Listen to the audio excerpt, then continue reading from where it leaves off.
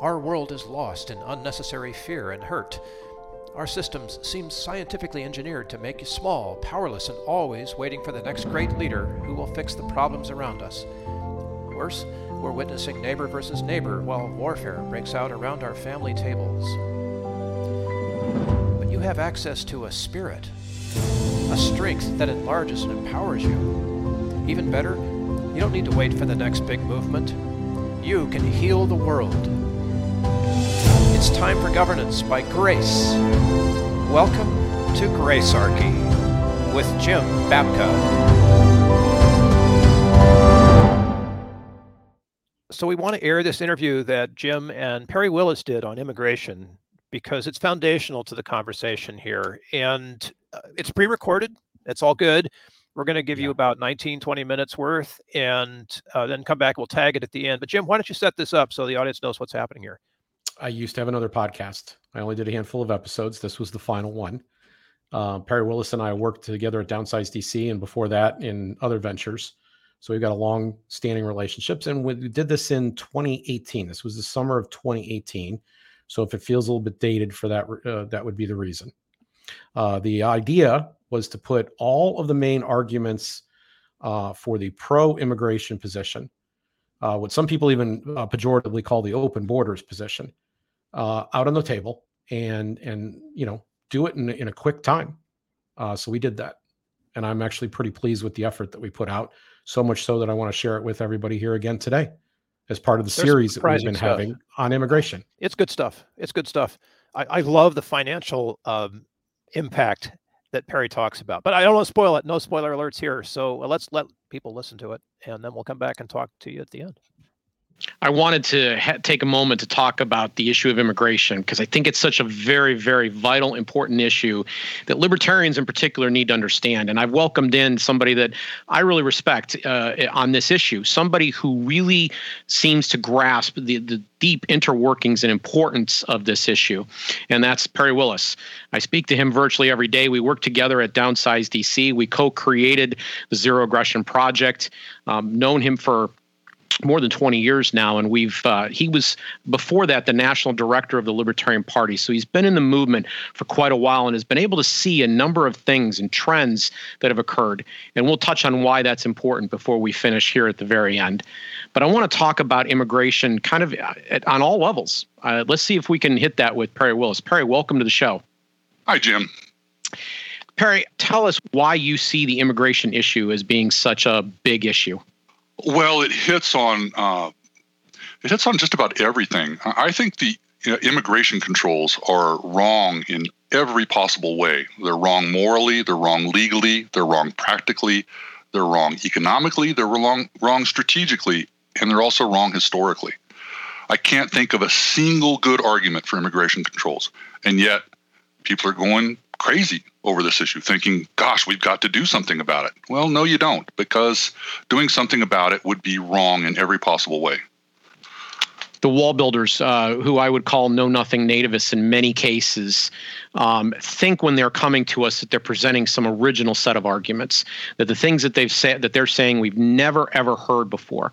And Perry, I'd like to take that list you just gave. I believe you said morally, legally, practically, economically, strategically, and historically. I'd like to go through those if we could, maybe here one by one, and really, burrow down in this, because it does turn out there's not really any good answers. So let's start with the moral question. What's the moral issue at stake on immigration? Well, we see the moral issue right at the beginning of the country in the Declaration of Independence. The Declaration of Independence established the moral framework for the government that would follow. At least it tried to. And one of the concepts in there is the concept of inalienable rights, that we all have rights that are ours by nature, by the fact that we're human. In other words, they don't come from government. Our rights don't come from government. They precede government. They precede the Constitution. So if that's true, then it's also the case that not only do Americans have these rights, but Mexicans and people from the Middle East have these rights too. So one of those rights is the right to associate with other people. When we have immigration controls, we impinge on the right of Americans to associate with people from foreign countries. Another right is the presumption of innocence. When we say that you cannot move about freely, because some people in your category, be it Mexican or Islam or whatever, are criminals, we've thrown out the presumption of innocence. I think one of the ways to illustrate all this is if two people have property side by side on the Mexico border, and one of them wants to have Mexicans come across the line onto their property, and the other one doesn't, both are within their rights. But if the state steps in and says, no, you can't have Mexicans on your property, or yes, you must have Mexicans on your property, then our association rights and our property rights have been violated. And so these are moral violations. They go against the very heart of the principle that the country was supposedly founded on. So, you're going back to our founding and you're talking about these rights. You and I prefer to refer to these as pre-constitutional rights, right? And some of our audience might even say those rights come from God himself, right? They came as a part of who we are as a creation. But if you're starting to get into kind of a legal matter as well, and people tend to forget the Constitution actually is the highest law of the land. What are the legal arguments now against the anti-immigrant position? Well, any kind of immigration control law at all, well, legislation would be actually a better word for it, any kind of immigration control legislation at all violates the Constitution in several ways. It violates the First Amendment, the Sixth Amendment, the Ninth Amendment, and the 10th Amendment. So the First Amendment is about free association. If I want to associate with a Mexican, I should be able to. The Sixth Amendment is about the presumption of innocence. Just because you think some Mexicans may turn out to be criminals doesn't mean that you can prohibit the free movement of Mexicans who aren't criminals. The Ninth Amendment is about protecting a general bias on the part of the government in favor of freedom. So you just, unless you're hurting someone, unless you're aggressing against someone or defrauding someone, the government has no role in the matter. You can't legislate on something unless it has to do with aggression or fraud. And finally is the 10th Amendment, which limits the federal government to just those functions that are explicitly described and enumerated in the Constitution. And in fact, there is no enumerated power to control immigration. There is an enumerated power to control naturalization, who gets to vote, but no power at all to control immigration. Let's just take a moment. Let's just take a moment, Perry, to focus in on that. What is the difference between immigration and naturalization? Yeah, this is one of the crucial things, the distinctions that people have to understand in order to think coherently about this issue. Naturalization is who gets to be a citizen and who gets to vote. Immigration is who gets to visit the country, either to live here as a resident alien or as a tourist. Those are two totally separate things. So the Constitution permits Congress to write legislation about naturalization, who gets to be a citizen and who gets to vote. And in fact, one of the first laws ever passed by Congress was a naturalization law. But no immigration laws were even attempted by Congress for the first 100 years of the Republic, because they knew they didn't have an enumerated power to legislate about immigration. Okay, but there's this issue of sovereignty, right? And here we start to get into whether or not, the nation has a power. We're always told this is the response. After we tell everybody it's not constitutional, they pretend that there's some kind of law of nations that supersedes the Constitution, and that the border has to somehow or other be protected. How much does the border actually need to be protected, Perry? The border is just about jurisdiction. It's on this side, this set of laws holds sway, and on the other side of the border, another set of laws holds sway. If you wanted to be really cynical about it, you could say a border defines, which gangsters control the populace on each side of the line. In terms of sovereignty belongs to the individual. The government, again, we go back to the Declaration of Independence again. Where does the government get its power? It gets its power delegated from the citizens. The citizens are sovereign. So what do you do in a case when citizens disagree about something? Well, let's go back to the case of the two guys on the border who own property side by side. They disagree about whether or not they want Mexicans in the country. Well, they can each make that decision for themselves on their own property, but not on the property of the other, because that would be a violation of each other's sovereignty. So it's individual sovereignty that matters. This starts to get into why immigration control isn't practical. Explain to our audience what the practicality aspect of this issue is. Essentially, it's another form of prohibition. So we all know about alcohol prohibition. We've come to learn about drug prohibition. We know about gun prohibition. And it's interesting, a lot of people that are anti-immigration are also pro-gun ownership. And they can well understand that if you pass a gun prohibition law, only the good people are going to be affected by it. The criminals are not going to be affected by it. Well, the same thing happens with people prohibition and this idea about vetting. If you try and vet at the border to only let the good people in and keep the bad people out, well, what's going to happen? The good people are going to go along with the vetting, and the bad people are going to bypass it, just like with guns and drugs and alcohol. Are you trying to say that a government program doesn't necessarily work? Yeah, most of them obviously don't work. Absolutely. Well, to what do you attribute the magical thinking that suddenly occurs that we can put up a wall on the border then, or that we can vet people at the border? I mean, we did with Ellis Island, didn't we? We did manage to successfully vet people there. Well, a lot of people think that. I think Ellis Island was vetting theater. In other words, it was fiction. It was let's play pretend. Like the TSA does for airplanes now. That's right, which is security theater. So what did they do at Ellis Island? People come up, they ask them some questions, and the person asking the questions makes a ruling on whether or not the person can enter based on the way the person responds to the questions. Well, that just basically ends up coming down to individual intuition and prejudice. It's not really vetting. It wasn't the internet age. They couldn't look stuff up online to learn about this person. And when it comes to, now we are in the internet age. So you would think, well, now we can do the vetting and it would actually work. Well, where are you going to get the information? Somebody's coming from Iraq or Syria. Let's use Syria. Where are you going to get the information about the person who's coming from Syria? Is Assad's government going to tell you? Well, they're going to have an vested interest to tell you false things. So there's really no way to do vetting. And if there was a good way to do vetting, then the bad people would just bypass it. They just go around it, just like they'll go around your wall. If you build a wall, they're either going to climb over it with larger ladders, or they're going to tunnel under it, or they're going to bribe the guards on the other side, or they're going to get visited on a visa and they won't go back home. Or they're going to land on the beach. We're starting to actually, even as we're having this discussion, it's amazing how many of these aspects overlap each other. We're starting to get into an economic discussion too, because these costs of these programs is really, really high. I mean, to build this wall all the way from California to the other side of Texas, I mean, this, you're talking, this is like a almost 2-day drive. I mean, I don't know how many trips to Home Depot someone's going to have to make to put this wall together, but it's hard to even imagine they're going to be able to do it.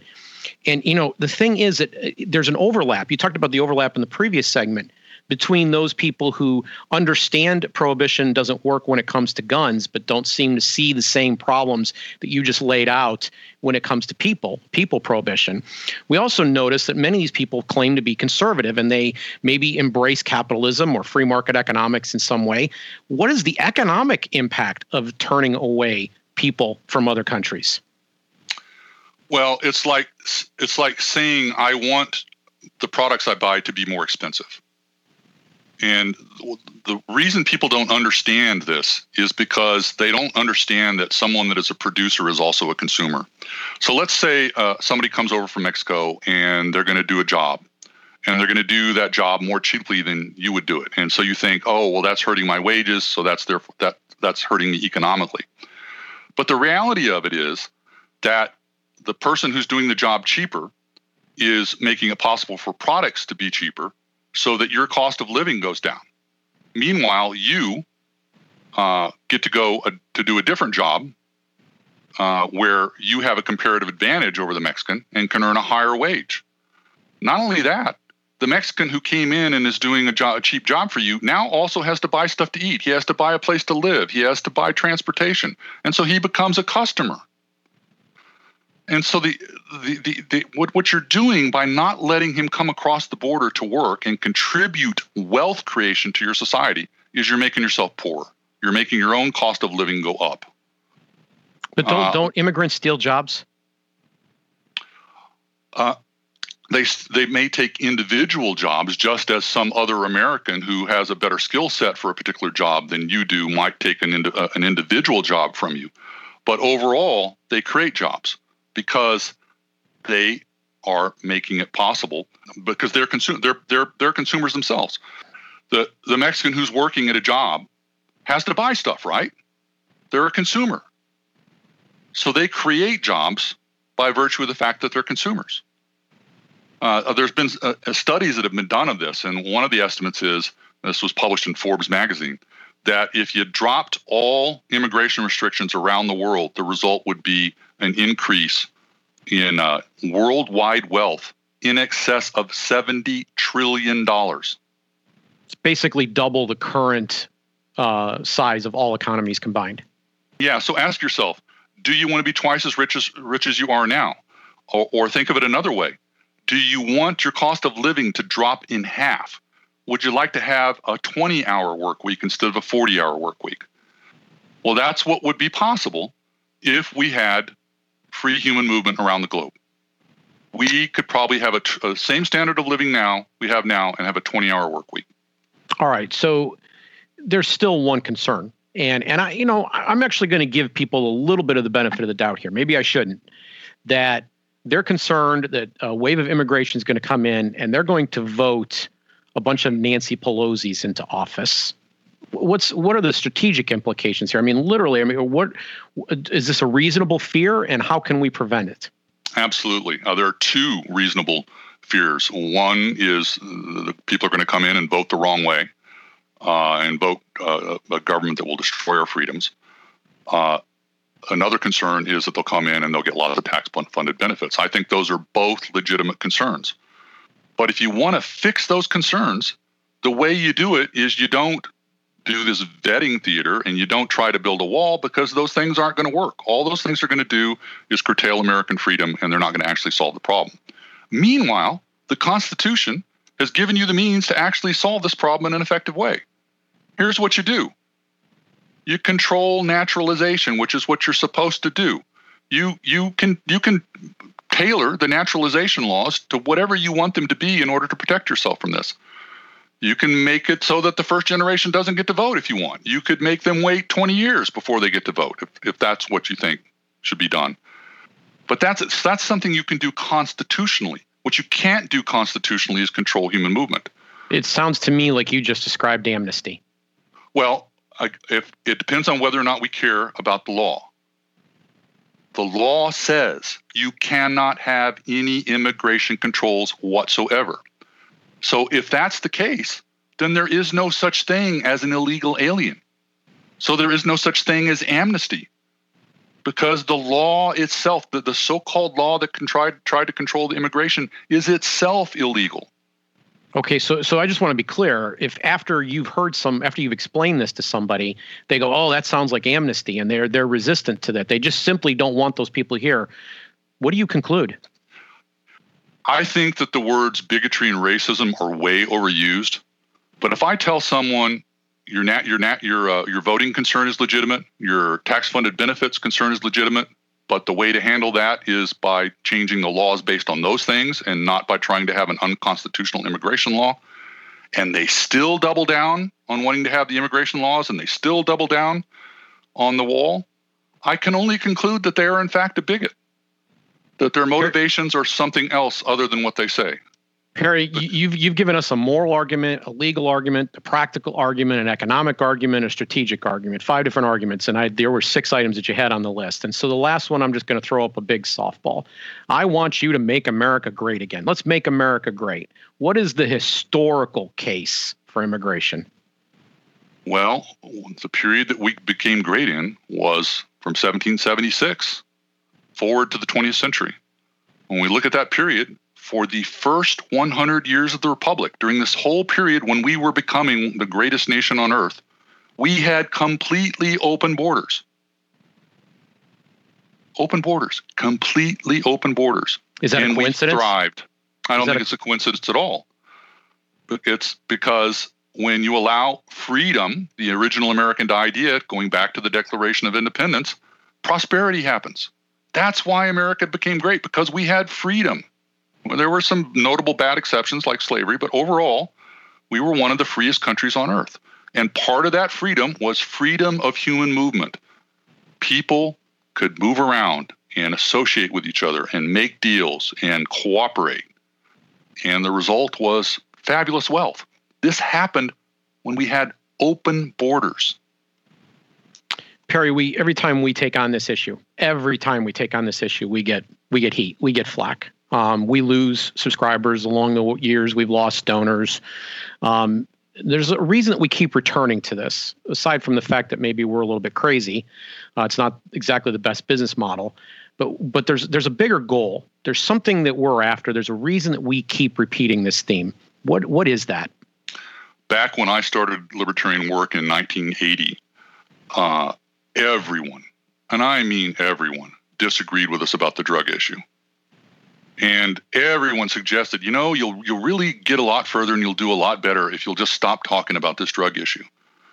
But we didn't do that. We kept talking about it relentlessly. And what happened? Society moved in our direction to the point now where we're probably going to have legalized marijuana nationwide very soon. And given what the examples we've seen with places like Portugal, we're probably going to have completely legalized drugs of all forms not too long after that. Well, I think we're in the same situation now with the immigration issue that we were with the drug issue back in 1980. We need to keep talking about this issue relentlessly, because when people understand this, when they come to grasp how important freedom of human movement is, then we will be accelerating toward a libertarian society at a very rapid rate. And I think this is the crucial issue, one of the crucial issues. There's probably two or three others too, to make that happen. When people understand that borders are just about jurisdiction, they're not property boundaries, they're not anything else. They're just about jurisdiction, and people should be able to move freely across them. When people understand that, we're well on our way to a libertarian society. Immigration is free. Naturalization, let's talk about that. Thank you for being with us, Perry. My pleasure. Thanks, Jim. Good luck with the rest of the show.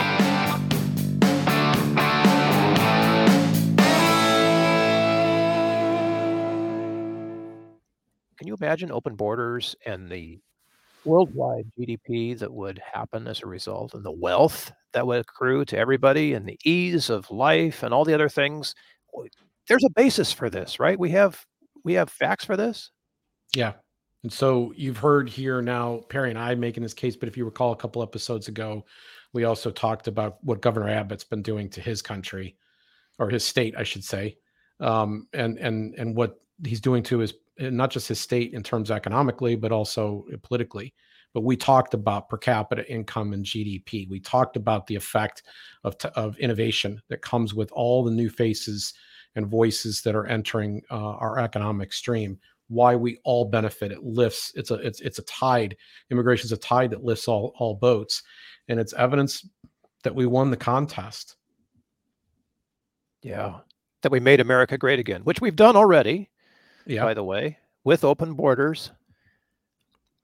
Just I would like to see true free. I mean, that's what we talked about, is true freedom of movement. Yes. And constitutionally speaking, that's exactly what's supposed to happen. I think the argument that we make that is the most unique in this episode is the distinction between naturalization and immigration. Yeah, thank you for that, because it cleared me up a whole lot. Having lived in Southern California most of my life, we get a lot of immigration here. I was raised in a conservative household. My father was a Goldwater Republican, big Reagan fan. That was how I was raised. And I started off, in my reckless youth, I was a college Republican. And I believed that the Constitution was a sacred document, and that what it wrote, what the men wrote there, the founding fathers, what they wrote, what they meant, and they meant what they said. And the 10th Amendment said that if something wasn't expressed in there, if the word doesn't appear If a power isn't granted, it belongs to the states or the people respectively. There is zero power on immigration in there. That's the 10th Amendment. So if you want to say that, hey, we believe that the federal government shouldn't be sticking its nose in this or that or the other, the Constitution did not give them the power to do so. Same thing's true of immigration. It's not in there for the reasons that we discussed in there. What we're talking about is, what are the rules for naturalization going to be? And I personally am very open to a conversation about that, but I really would like to recognize the innate value. This is something we're very, very keen on here at Gracearchy. Every person made in the image of God. Every person matters to God. If God matters to you, then those people should matter to you. Now we have some constitutional proof to back that up. Just want to say thank you to you and to Perry Willis for putting this information out there in the great metaverse of all the information that exists, and for bringing it back here as a part of Gracearchy so we can let our audience know that, yes, there's a really, really good case to be made here, and we want to help you, every one of you listening and watching, to make it. The intention of this series, particularly this episode, has been, and the one previous where we went through the Bible verses about this, is to create permanent things that can be shared with family and friends. So I want to encourage people to take these gifts as you just described them and share them, make them gifts to other people, help them get this information and use them to start discussions. There's a power that comes from listening outside of conversation, where someone's active mind is turned off. They're not thinking of the next brilliant thing they have to say in an argument. They're actually receiving and taking in that information.